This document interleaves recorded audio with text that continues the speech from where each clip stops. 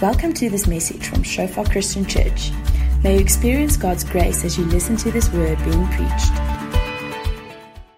Yes, Father God, we just thank you that we can just celebrate, Lord, your goodness, Lord, milestones and just all kinds of good things that happen in our lives because of your goodness, your faithfulness, your grace in our lives, Lord. And we thank you, Lord, for your word that we can, Lord, study this morning and learn from. And we pray, Holy Spirit, that as you are here with us and in us, that you will teach us, that you will instruct us, Lord, that you will mold us through your word.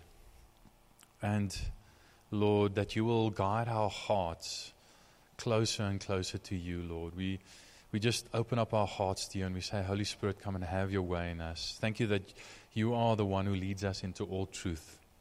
And we open our hearts for you to do that now. In Jesus' name. Amen. Okay, those of you who want to follow in your own Bibles, you're welcome to open with me in Colossians chapter 4. And the church in Colossae, which was a big and quite a prominent city in Asia Minor in the time of Paul,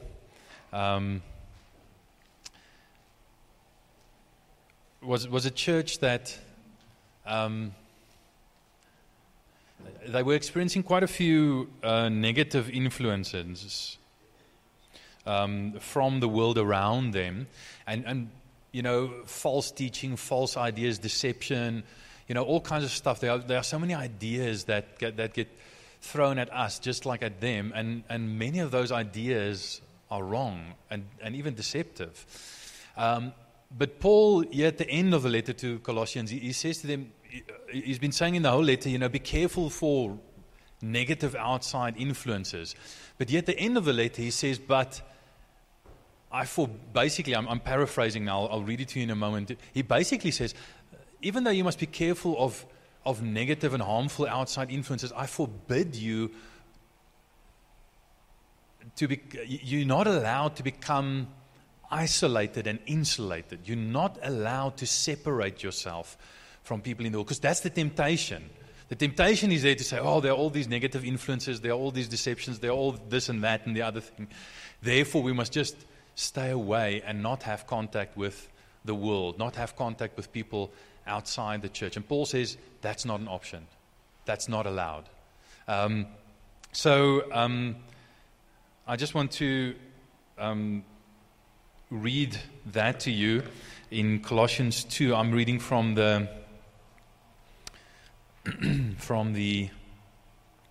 ESV, the English Standard Version. So you'll notice that in verse 5, Paul says, walk in wisdom towards outsiders, which obviously implies that there are those who are inside the church and those who are outside the church. It's important to know that not everyone is automatically saved. Okay? Even if you're born in a Christian home and raised in a Christian home, that doesn't make you automatically saved. Just like being born in a garage doesn't automatically make you a motor car. Or being born in a bakery wouldn't automatically make you a loaf of bread. Okay? The same thing, you know. So it would be easy for us as the church, just like the Colossian church, to isolate ourselves and insulate ourselves. But Paul forbids this. And he mentions, he basically says that even though we must be a community of believers that are very different from the world, we must be a community of believers that are very accessible to the world. And as I'm reading, I want you to watch out for two things, because there are two main things that he says, that he refers to, that ensure that even though we are different from the world, we are very accessible to the world. We are not keeping the world at a distance. We are not standoffish. We are not insulated and unapproachable. Okay? And those two things, I'm just going to mention them, are number one, we must talk to God about people, and number two, we must talk to people about God. It's very simple, but actually very powerful. Okay? So those two, as I'm reading, take note of those two things, see if you can see them. So Paul says in Colossians 4, verse 2 to 6, he says, continue steadfastly in prayer, Prayer obviously being talking to God. Continue steadfastly in prayer, being watchful in it with thanksgiving. At the same time, pray also for us, that God may open to us a door for the word, to declare the mystery of Christ, on account of which I am in prison, that I may make it clear which is how I ought to speak. Walk in wisdom towards outsiders, making the best use of the time. Let your speech always be gracious, seasoned with salt, so that you may know how you ought to answer each person. So he starts off by saying, okay, you have to talk to God about people. And then he goes on and he says, but you also have to talk to people about God. And we're going to look at those two things. So under talking to God about people, he mentions two things. He mentions how we should pray, and he mentions what we should pray for. Okay? So whenever I preach, I'm very aware of the fact that I'm not just giving you a message, I'm also giving you a method. Okay? So hopefully, what I do when I prepare a sermon is just I study the Bible, and then I just share what I receive from God with you. And hopefully, it's not just you receive what I've received, but you also learn how to receive from God by reading Scripture in a certain way. So I'm always going to try and show you how to read Scripture. I'm going to try and break things up in such a way so you can see where I get it from Scripture. I'm not just going to try and share my own ideas. So I want to encourage you. One of the things that we'll see in this text is that God is a good Father who always wants to give to us. And one of the main ways in which He gives to us is through His Word. So let's equip ourselves to receive as much as possible from His Word. You don't have to be a pastor or a leader or a highly educated person or, whatever, to be able to read the Word and receive what God wants to say to you from the Word. All of us can do that. Every single one of us. And every single one of us should do that. Okay, so he tells us, Paul tells us how to pray and what to pray for. So let's just look at those two things. Firstly, let me just define prayer. One of my favorite definitions of prayer is from Tim Keller. He says prayer is the continuation of a conversation started by God. Okay, I think that's a very powerful and a very good definition. Prayer is a conversation with God, but it's always a conversation that God has started through His Word and through His world. And we are constantly responding to God and interacting with God based on what He has already said to us and shown to us. So Paul gives us, when he says how to pray, gives us three important pointers on how to pray effectively. Our prayer should always be, it should be consistent prayer. That's in verse 1. If you can just bring up the thing again. It should be consistent prayer, it should be watchful prayer, and it should be thankful prayer. Okay? So he says, continue steadfastly in prayer. Consistent prayer. Being watchful prayer, with thanksgiving, thankful prayer. Okay, so firstly, if you have a cell phone, the longer you talk on it, the more it uses up its battery power. And then eventually when the battery dies, you can no longer talk on it. Now, in a sense, praise is like a spiritual cell phone. But its battery never goes flat. In fact, the more you use your spiritual cell phone, the more effective it becomes. Okay? So Paul is saying that prayer is a spiritual cell phone with an unlimited battery. In fact, somehow, the more you talk on it, the better the communication becomes, the more effective it becomes. Right? And we've all experienced that. If you've prayed at all, you'll know that sometimes in the beginning, while you're praying, you sort of struggle a bit. But then if you push through, I had a friend who always used to call it admin, spiritual admin. He says, in the beginning when you come to God, you have to do your spiritual admin. There's all kinds of thoughts flashing through your mind and distracting you, all kinds of things you feel in your heart, like we were praying this morning already, after the worship, like you may be feeling a bit guilty or you're feeling, a bit awkward, and you have to work through that spiritual admin. But if you push through the barriers the flesh throws up and that the devil throws up to you and that the world throws up to you, when you push through that, then you break and you sort of get a second breath, and then all of a sudden it really flows. And the problem often is sometimes we stop when it's difficult. And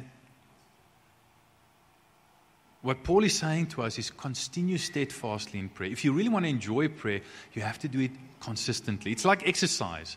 If you only exercise once a week, you might say, okay, I'm going to exercise hard. You run 20 kilometers. You're going to be so stiff the next day. And the next time you run in a week's time, you're not going to be fit. So it's going to be the same. It's going to be like starting all over again. Your muscles are going to get sore. Your lungs are going to burn. It's going to be unpleasant. But if you just run 2, 3, 4 kilometers every day, then in a couple of weeks' time, you're going to become fit. And the exercise itself is going to become pleasant and enjoyable to you. So what Paul is saying is be consistent in your prayer. If you want to pray effectively, be consistent in your prayer. And it also requires us to pray right. The Bible has quite a bit to say about prayer. In Bible school, like Rochelle said, I want to invite you to come to Bible school. We cover prayer amongst others in that as well. And it's important that you learn to pray right. Because here's the thing. If you pray wrong, you won't pray long. Because if you pray wrong and you're asking the wrong way and for the wrong things, you're going to ask in such a way that God cannot answer your prayers. James, we as a family, we were reading through the book of James, and at some place James says, you have not because you ask not. And you ask and do not receive because you ask amiss that you might spend it on your pleasures. You use God as sort of you just come to him with a shopping list and you use him as a sort of a spiritual butler who must just sort of, a servant who must just sort of meet all your needs. You don't ask him for the things that you ought to ask for. You ask for the wrong things. Okay? And then you don't get answers to the prayers. Now, that's exactly what the devil wants, because if I can go on with the cell phone analogy, if prayer is a kind of spiritual cell phone, if you're constantly asking for the wrong stuff, you're going to say, this thing doesn't work. I'm not getting any reception. I'm not coming through. I'm not getting any answers. It doesn't work, and you're going to put it down, and you're never going to use it again. So if you're committed to prayer, commit to learning to pray right, because none of us initially, automatically, intuitively necessarily know how to pray correctly. So commit yourself to pray right so that you can pray consistently, because when you pray the right things according to God's word, God is going to answer your prayers, and that's going to encourage you to pray more and to be more consistent in your prayer. Okay? Does that make sense? I know what I'm saying is very obvious, but I hope it's also very helpful to you. So, Paul says, continue steadfastly in prayer. And that assumes that in every Christian's life, Paul assumes that in every Christian's life, there will always be much to pray about. There'll be consistent need for prayer. And that is true. There's so much that we can and should pray about. For ourselves, we constantly need to grow and change, and we want to become more like Jesus. For our families, for our communities, for our country, our city and our country, there's always need, and there's always something to pray about. There's always something to pray for. In other words, what Paul is saying here is that prayer must become a lifestyle where we constantly, God is, as we sang, He's Emmanuel, He's God with us, He's constantly with us. The best friend, the best person in the universe is constantly with us. Why would we not want to have a constant conversation with Him about what we experience, what we see, what we hear, what we struggle with, what we're joyful about, etc. So a lifestyle of prayer. So consistent prayer, but then also watchful prayer, because the devil hates it when we pray, and he will do anything to stop it. The word translated watchful is a military term, which means to stand guard, to be awake, to be aware, and to stand guard, to defend. And actually, I think I have a slide up. Imagine that when you're praying, you're not wearing spiritual civvies. You're wearing your spiritual armor. You're in a battle. You're guarding. You're defending. You're a warrior. Christian warriors fight on their knees. You're strongest when you're on your knees, contrary to the world. So the word translated watchful is a military metaphor that means to stand guard, to be watchful, to be awake. A good guard, guarding, say, a city or something, must be two things above all. Be awake and be aware. Okay? In the ancient Roman and even in modern armies, if you're standing guard and you fall asleep on duty, you get into big trouble. You could actually literally lose your life in the ancient Roman army if you slept while on duty, and the one thing the devil wants us to get us to do is, while he wants us to sleep on duty, he wants us to fall asleep and not pray. And I'm not just meaning he wants you to fall asleep during your time of prayer, but he wants you to fall asleep spiritually so that you don't want to pray, so that you cannot pray. Okay? The other thing is you must be aware. If you're awake, you must also be aware. It doesn't help just being awake. You must be aware. You must be on the lookout. It doesn't help, you're awake and you're sitting there and you're sort of, spiritually speaking, playing on your cell phone. When you're playing on your cell phone, you're not aware of what's going on around you. So you must also be aware. You must be on the lookout for danger, for evil, for threats, for danger that you need to defend against for yourself and for those around you. So being watchful in prayer means being awake and being alert so that we can warn and defend. But then, lest we get the idea that prayer is a very negative, defensive thing only, Paul says, with thanksgiving. You mustn't just be watchful, you must also be thankful in your prayer. And on the one hand, you must be watchful for what is wrong so that you can warn and defend against it, but you must also be thankful for what is right. So prayer is also positively, even though being watchful, is watching out for how God answers your prayers. In fact, Paul assumes that if you are consistent in prayer and watchful in prayer, then you'll have much opportunity to be thankful in prayer.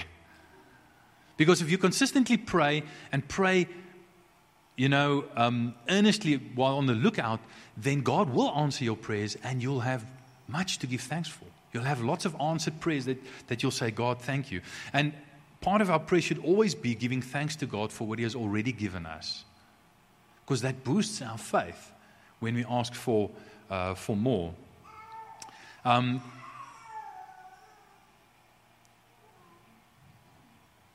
Paul also assumes that whenever you pray, you will have things to be thankful for, because God is a good God, a loving Father, a generous God. God wants to meet your needs. God wants to use your prayers to meet the needs of those around you, because God loves them even more than you love them.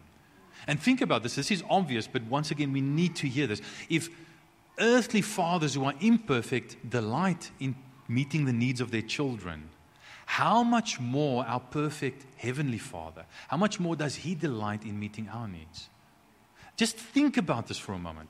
God wants to answer your prayers. When you come to God, prayer is not twisting God's rubber arm, and please, God, please, twisting, please give. Our son Justin, he often asks like that. He can be very persistent because he's on the autism spectrum. Repetitive behavior it comes very naturally to him. So he asks, can I play on the iPad? And then we say, no screen time. Please, Mama, please, Papa, can I please play just for a little while, please? And you go on and on. Now, what Paul is saying is, God doesn't have a rubber arm.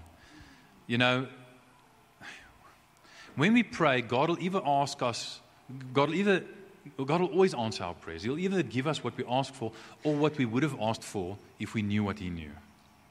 But He'll always, even if you ask for the wrong thing, He'll meet the underlying legitimate need. He'll give you what you ask for. He wants to give you what you ask for. Doesn't that encourage you to pray consistently? The idea that God actually wants to answer your prayers? That He delights to answer your prayers? We forget that, don't we? Maybe we need to remind ourselves of that by being thankful in prayer that God wants to answer our prayers. So that's how to pray. What to pray for in verse 3 and 4. After briefly stating how to pray, Paul gives us some directions on what to pray for. And here he says at the same time, praying at the same time for us. The word there in the Greek literally means simultaneously. While you're praying for yourself, the very same things that you pray for yourself, pray for us. And by implication, the very same things I'm going to ask you to pray for us, pray for yourself. Okay? And he basically says two things. He says pray for an open door for the word and pray for clear revelation of the word. Pray that I might clearly communicate the word. So open door, an open door was an obvious and effective metaphor for communities and hearts that are open to God's word, to receive God's word. And that implies that in a fallen world, not all doors are always open to the word of God. Not all hearts are always open to the word of God. Not all communities are always open to the word of God. And what Paul says is that you can use prayer sometimes as a kind of spiritual battering ram to batter open the hearts, the doors of hearts and communities to the Word of God. And this Word of God, what is it? The Greek word is a common word for word. It's logos. And let me just read to you in Colossians 1 from verse 3 to 6 because it clearly defines what the Word of God is. It says, we always thank God, the Father of our Lord Jesus Christ, when we pray for you. So just notice how Paul, in the beginning of the letter, says that he's doing what it commands the Colossians to do at the end of the letter. He's saying, I'm praying for you and I'm giving thanks for you. In other words, I pray, when I tell you to do these things, I'm just telling you to do what I'm already doing. Since we have heard of your faith in Christ Jesus and of the love that you have for all the saints, because of the hope laid up for you in heaven. Of this you have heard before in the word of the truth, the gospel.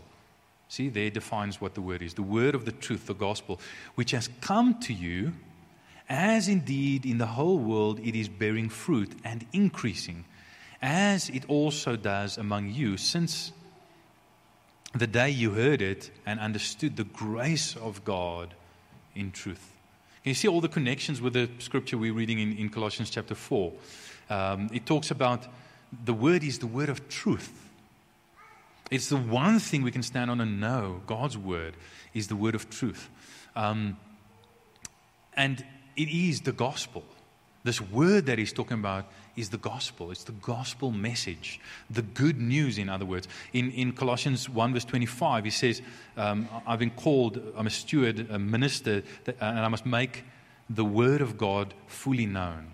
So it's the word of God. The word is the word of God. It's the word of truth. It's the gospel. That's the word that we're talking about.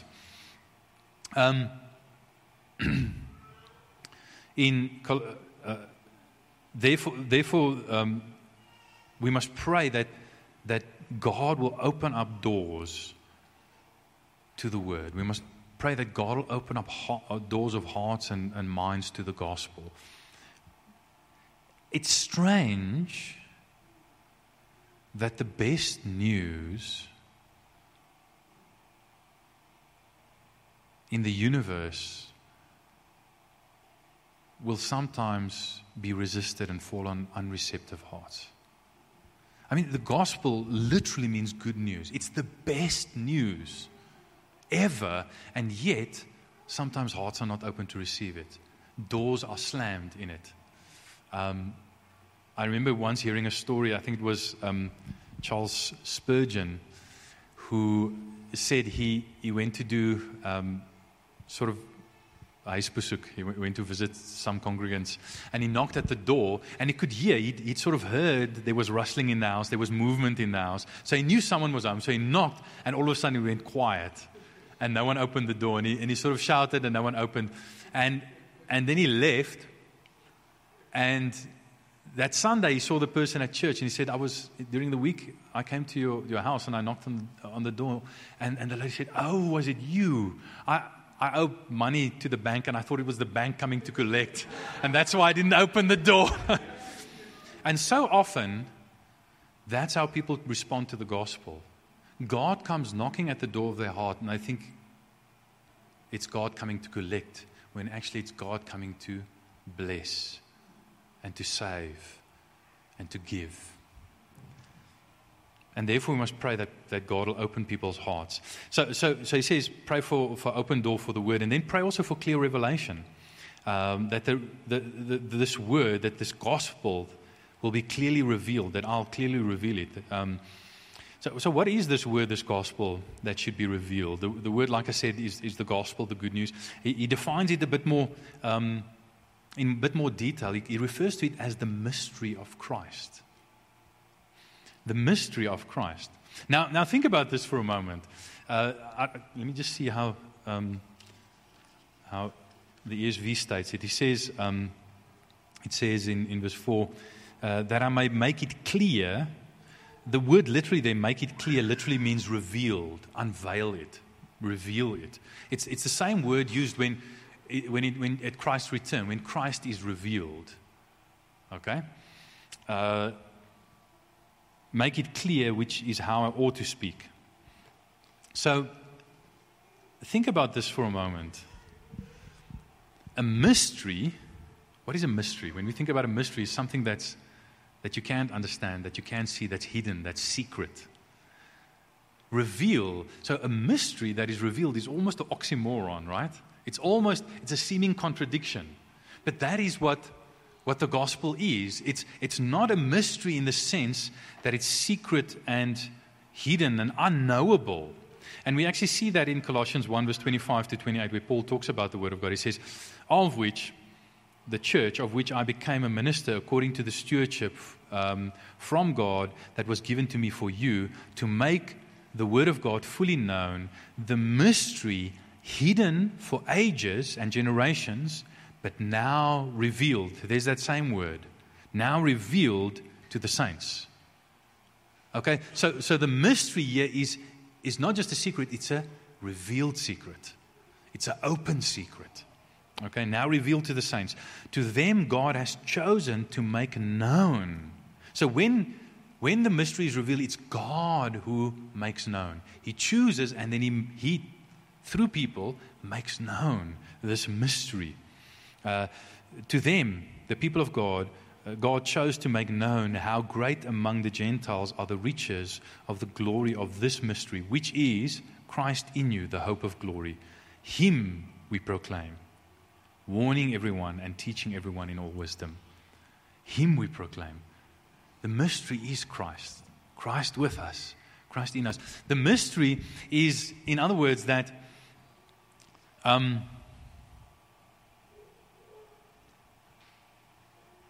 it's Jesus himself. All other religious leaders, without exception, come to bring messages, supposedly from God. Okay? Whether it's Krishna or Buddha or Muhammad or whoever, L. Ron Hubbard, I don't know, or Scientology, the guy who invented Scientology, none of them claim to be God. They claim to bring messages from God. So all other religious leaders bring messages. Jesus is the message.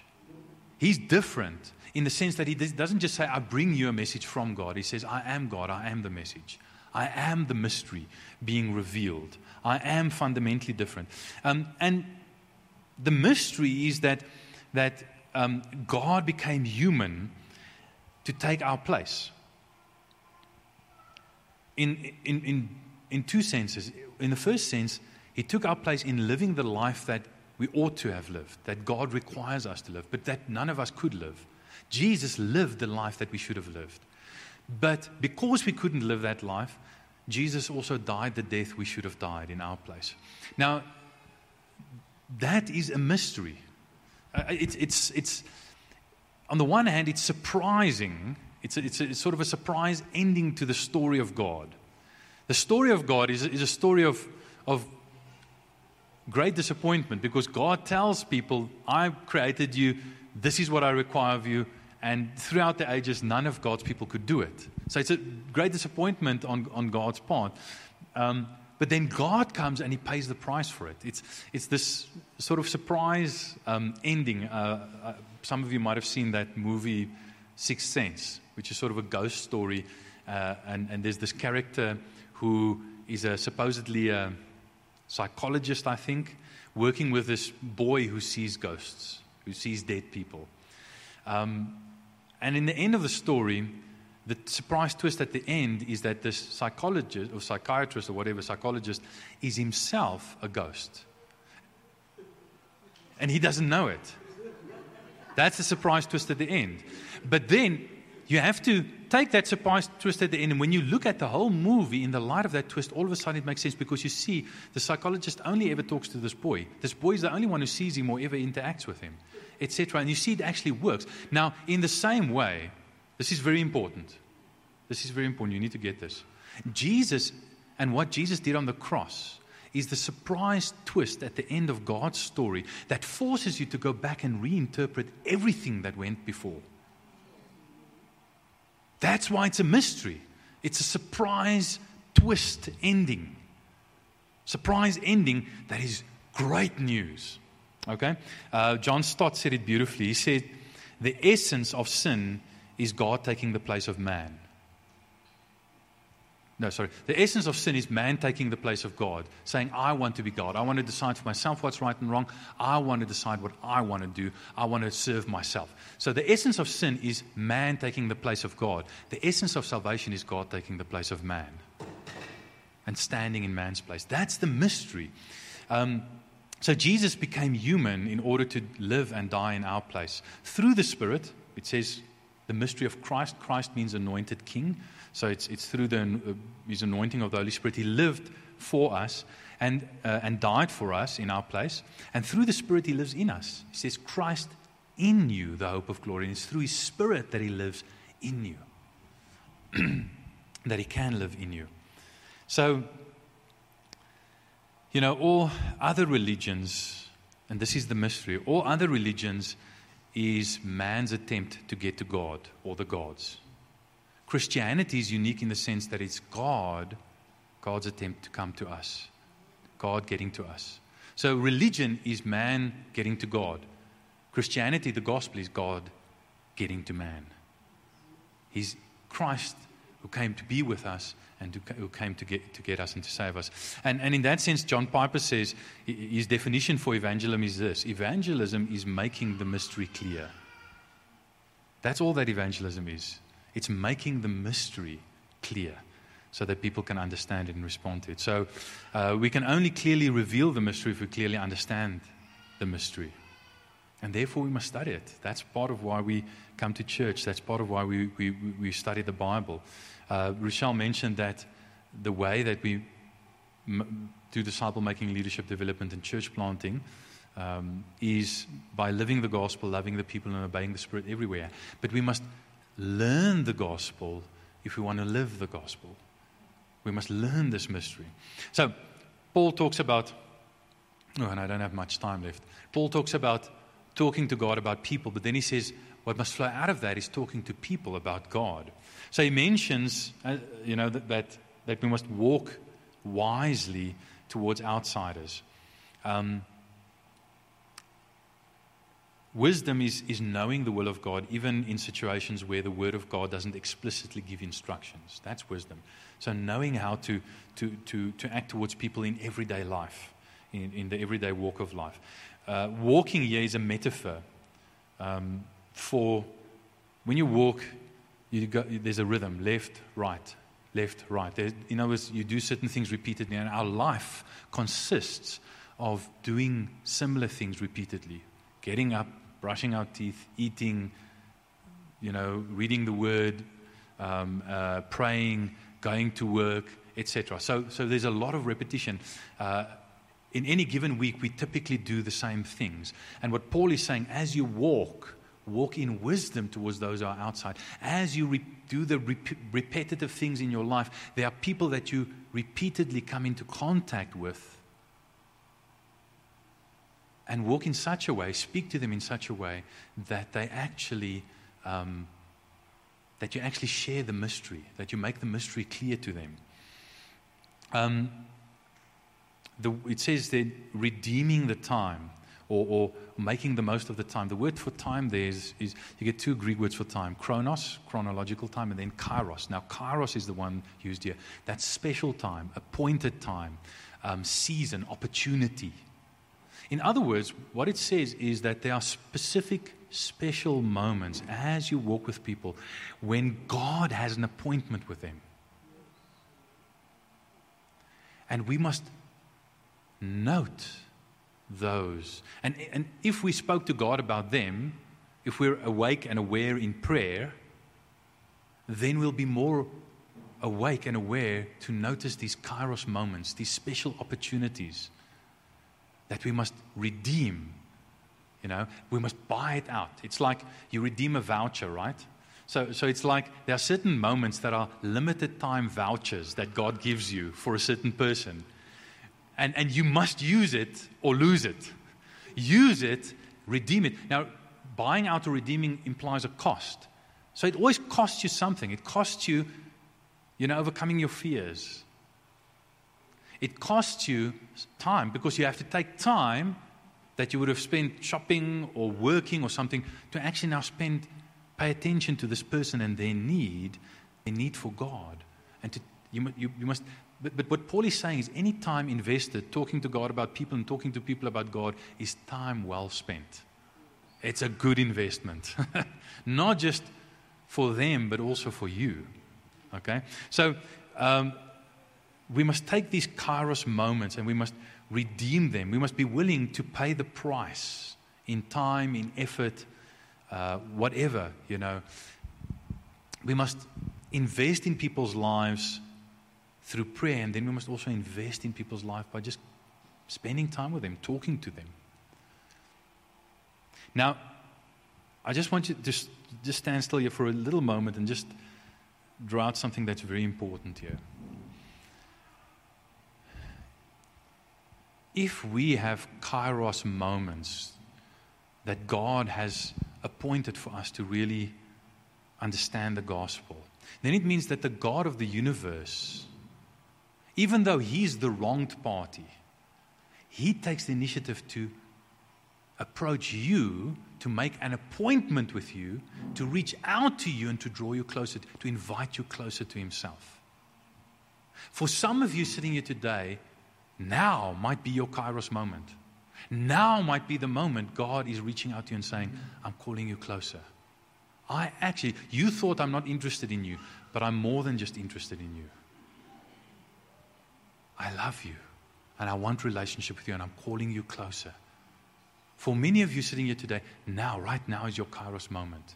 And you should be, number one, very surprised that God actually cares about you because He's the God of the universe, and He's not the one who broke relationship. We're always the ones who broke relationship.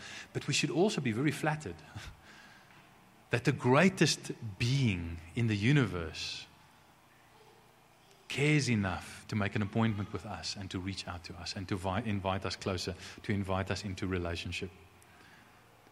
Do you feel special? Do you feel flattered? You ought to. You really ought to. But we mustn't just have a wise walk. We must also have a wise walk must lead to wise talk. Okay? So Paul mentions three things here, and I want to close with this. He says, our wise walk must be accompanied or must lead into, flow into wise talk. And he mentions three things in terms of how our speech must be wise. It must be salty speech, gracious speech, and interactive speech. And I'm going to try and do this very quickly. Let me see, where am I? Here we go.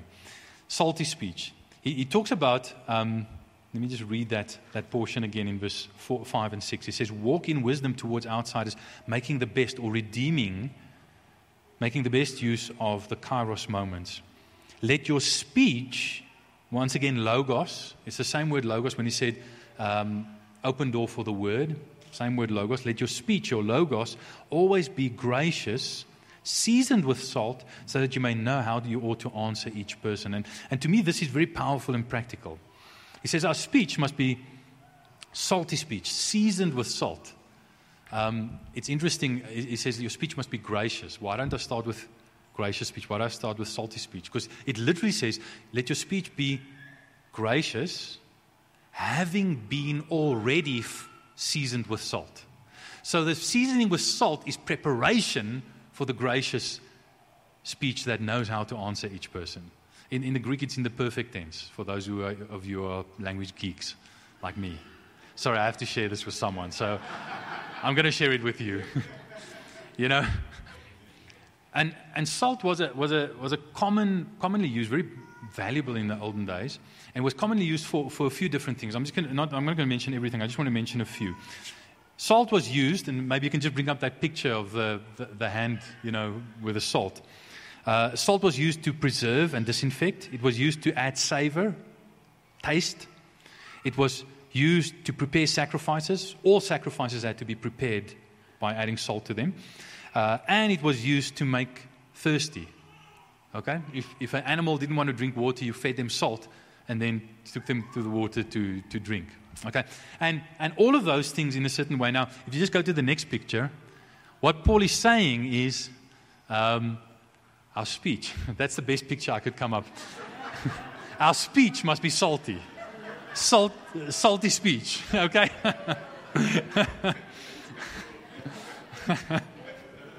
Hopefully that picture will help you to remember to have salty speech.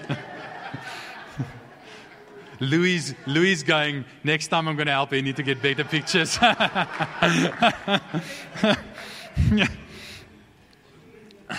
So salt was used to preserve and disinfect. So why does this come first? Just like you prepared a sacrifice by salting it, so our speech should be a sacrifice that's prepared by salting it. So that means that you must work at your speech. You must, and the praying, talking to God about people is part of salting your speech, preparing yourself to be able to speak correctly to people, to be able to speak effectively to people in a salty way. It's when you pray and talk to God about people, you're saying, God, I'm going to meet these people. You know, I'm going to drop my kids at school. I'm going to see these people. I'm going to go to work. I'm going to see these colleagues. I'm going to see these family members or these friends. God, I commit my speech to you as a sacrifice, and I'm asking you to use it as a salty sacrifice to bless them and to change their lives, to be a blessing to them. And then you've salted your speech, you've prepared your speech like a good sacrifice. Our talk must also be different from the world. It mustn't be corrupt. The world's speech is very, very corrupt, full of corrupt words, full of corrupt concepts. In Ephesians 4 verse 29, I think I have that up on the screen, it says, let no corrupt talk come out of your mouths, but only such as is good for building up, as fits the occasion, the kairos moment, that it may give grace to those who hear it. Okay? Unless your speech is salty, it cannot be gracious. Your speech has to be salty in order to be gracious. Ephesians 5 verse 4 says, let there be no filthiness or foolish talk, nor crude joking, which are out of place, but instead let there be thanksgiving. Can you see the parallels to the passage that we're reading? So, salty speech should then lead to gracious speech. As in English, Greek, the Greek charis, grace, can mean the grace of God or graciousness. Our talk should be salty in the sense that, remember I said salt makes you thirsty? So our talk must be salted and make people thirsty. When people talk to you, when people see how you live, especially in light of how you live, it should make them thirsty for what you have. The salt in your speech should make them thirsty, and the grace in your speech should quench that thirst. The salt creates the thirst. The grace is the water that quenches, the living water that quenches the thirst. In other words,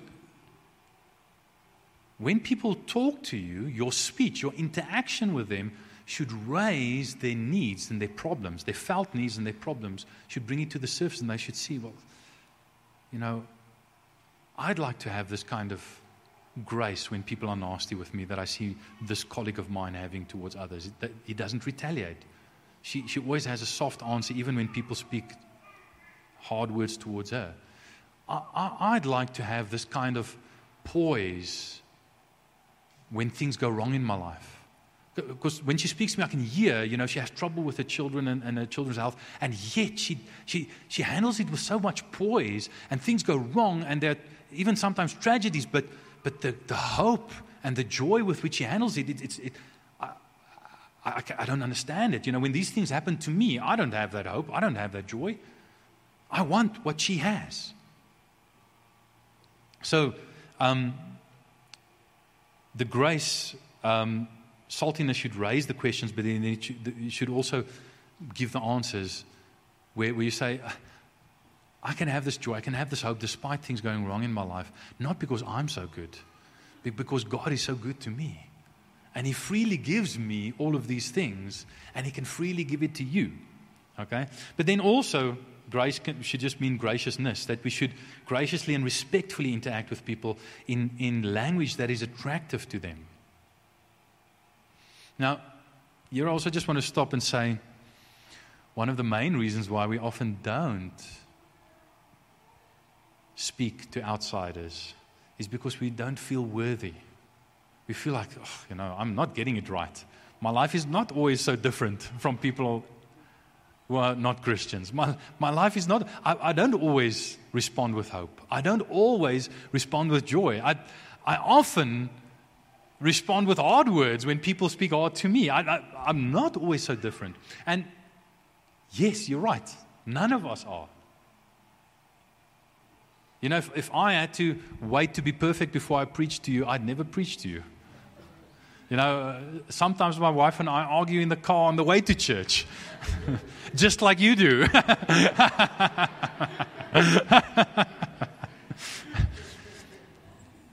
You see, when he says, let your speech be filled with grace, you can only speak grace, in other words, give grace to others, if you constantly receive grace from God. You see, the reason why we can give grace is because we need grace, and we constantly need to receive that grace from God. You don't feel worthy? You're not. I'm not. None of us are worthy in ourselves. That's why we must constantly receive God's grace and forgiveness. And say, even though I'm not perfect, at least I'm repentant. I admit where I'm wrong.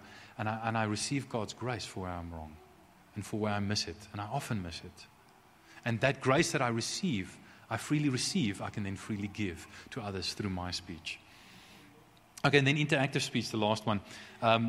He says that you might know how to answer each person. Just notice here how unique and how personal and specific it is. It's not blanket, one-size-fits-all answer for, everyone gets the same answer. It says, knowing God wants to give a specific answer to each person. He wants us to have wisdom so we know how to answer each person. It's very personal, very specific, very individual. How to answer each person.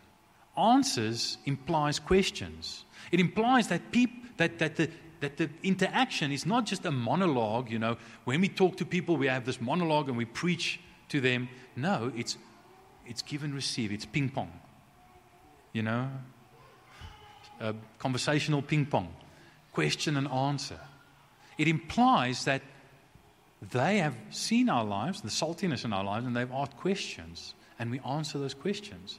It also I mean, the only way, effective way to be able to know how to answer each person is to ask those persons questions. I once heard this a guy teaching about this, Greg Kokel, and he wrote a very good book, Tactics. If you can get your hands on it, do yourself a favor and you can buy the Kindle or something. But he said, I was in a radio interview, and someone phoned him because he trains people now to do evangelism, how to share their faith. And he says, someone phoned in. I was sharing about this on the radio, and someone phoned in and said, I have this colleague who's a Hindu, and I don't know much about Hinduism. Can you recommend a good book that I can read so I can interact with my colleague? And he said, no, I don't want you to read a book about Hinduism so you can talk to your colleague. That won't help. The best way, because even if you read about Hinduism, it might not be the Hinduism of the specific colleague. Their Hinduism might be different from the Hinduism you read about in the book. The best way to learn about the Hinduism of your colleague and to give them the right answers that they need to hear is to ask them about it. Ask your colleague, okay, I see you have this dot between your eyes. I think it has spiritual significance. What does it mean? What does it represent? What do you believe? And why do you believe it? And then start interacting with them. Questions are so non-threatening. People love to talk about themselves. It's true for all of us. We like talking about ourselves. Questions are a non-threatening, easy way to find out about people so that you know how to answer each person. Ask them. Dale Carnegie, in his famous or infamous book, How to Win Friends and Influence People, he says something very short and very profound. He says, interested is interesting. Interested is interesting. You want to be an interesting person? Be interested in people. Ask them questions. Ask them about themselves. Learn about them. That's how you get to know people. And then you'll know how to answer each person. Right? Okay. I'm going to stop there because I went over my time. I want to encourage you. This is not that difficult. Many of you are already doing it very well. All of us want to do it better. If I can leave you just with one or two things. Number one is, if we constantly receive grace from God, we're going to be so excited about it that we're going to want to share it with others. If you're constantly receiving the grace of the gospel and it changes your heart and it blesses you and it lifts you up and it gives you hope and it encourages you, you're going to be so excited about it you won't be able to help sharing it with others. I've shared this a few times before. There's this guy I met in Taiwan. He used to be a drug dealer. He's now a church planter. And he said the number one rule of drug dealing is don't use your own product. Don't get addicted to your own product, because if you use it yourself, you can't sell it. You can't make it money. So that's the number one rule of being a drug dealer. The number one rule of being a Christian is smoke what you sell. You've got to use your own product. The grace that you want to share, you've got to receive it. Okay? You've got to smoke what you sell. Okay? Because when you experience the joy of God's grace and how much He loves you and how good He is to you, you want to be able to help sharing it with others. That's the one thing. And the second thing is practically ask questions. Ask people, what do you believe? Why do you believe it? Use questions to interact. And listen. When you ask questions, listen. You can only really answer well if you listen well once you've asked questions. Listen well to what people say. You can do this. And probably, at least to some extent, this has been done to you. When someone shared the gospel with you and it changed your life, don't you want other people's lives to be changed in the same way? Let's stand.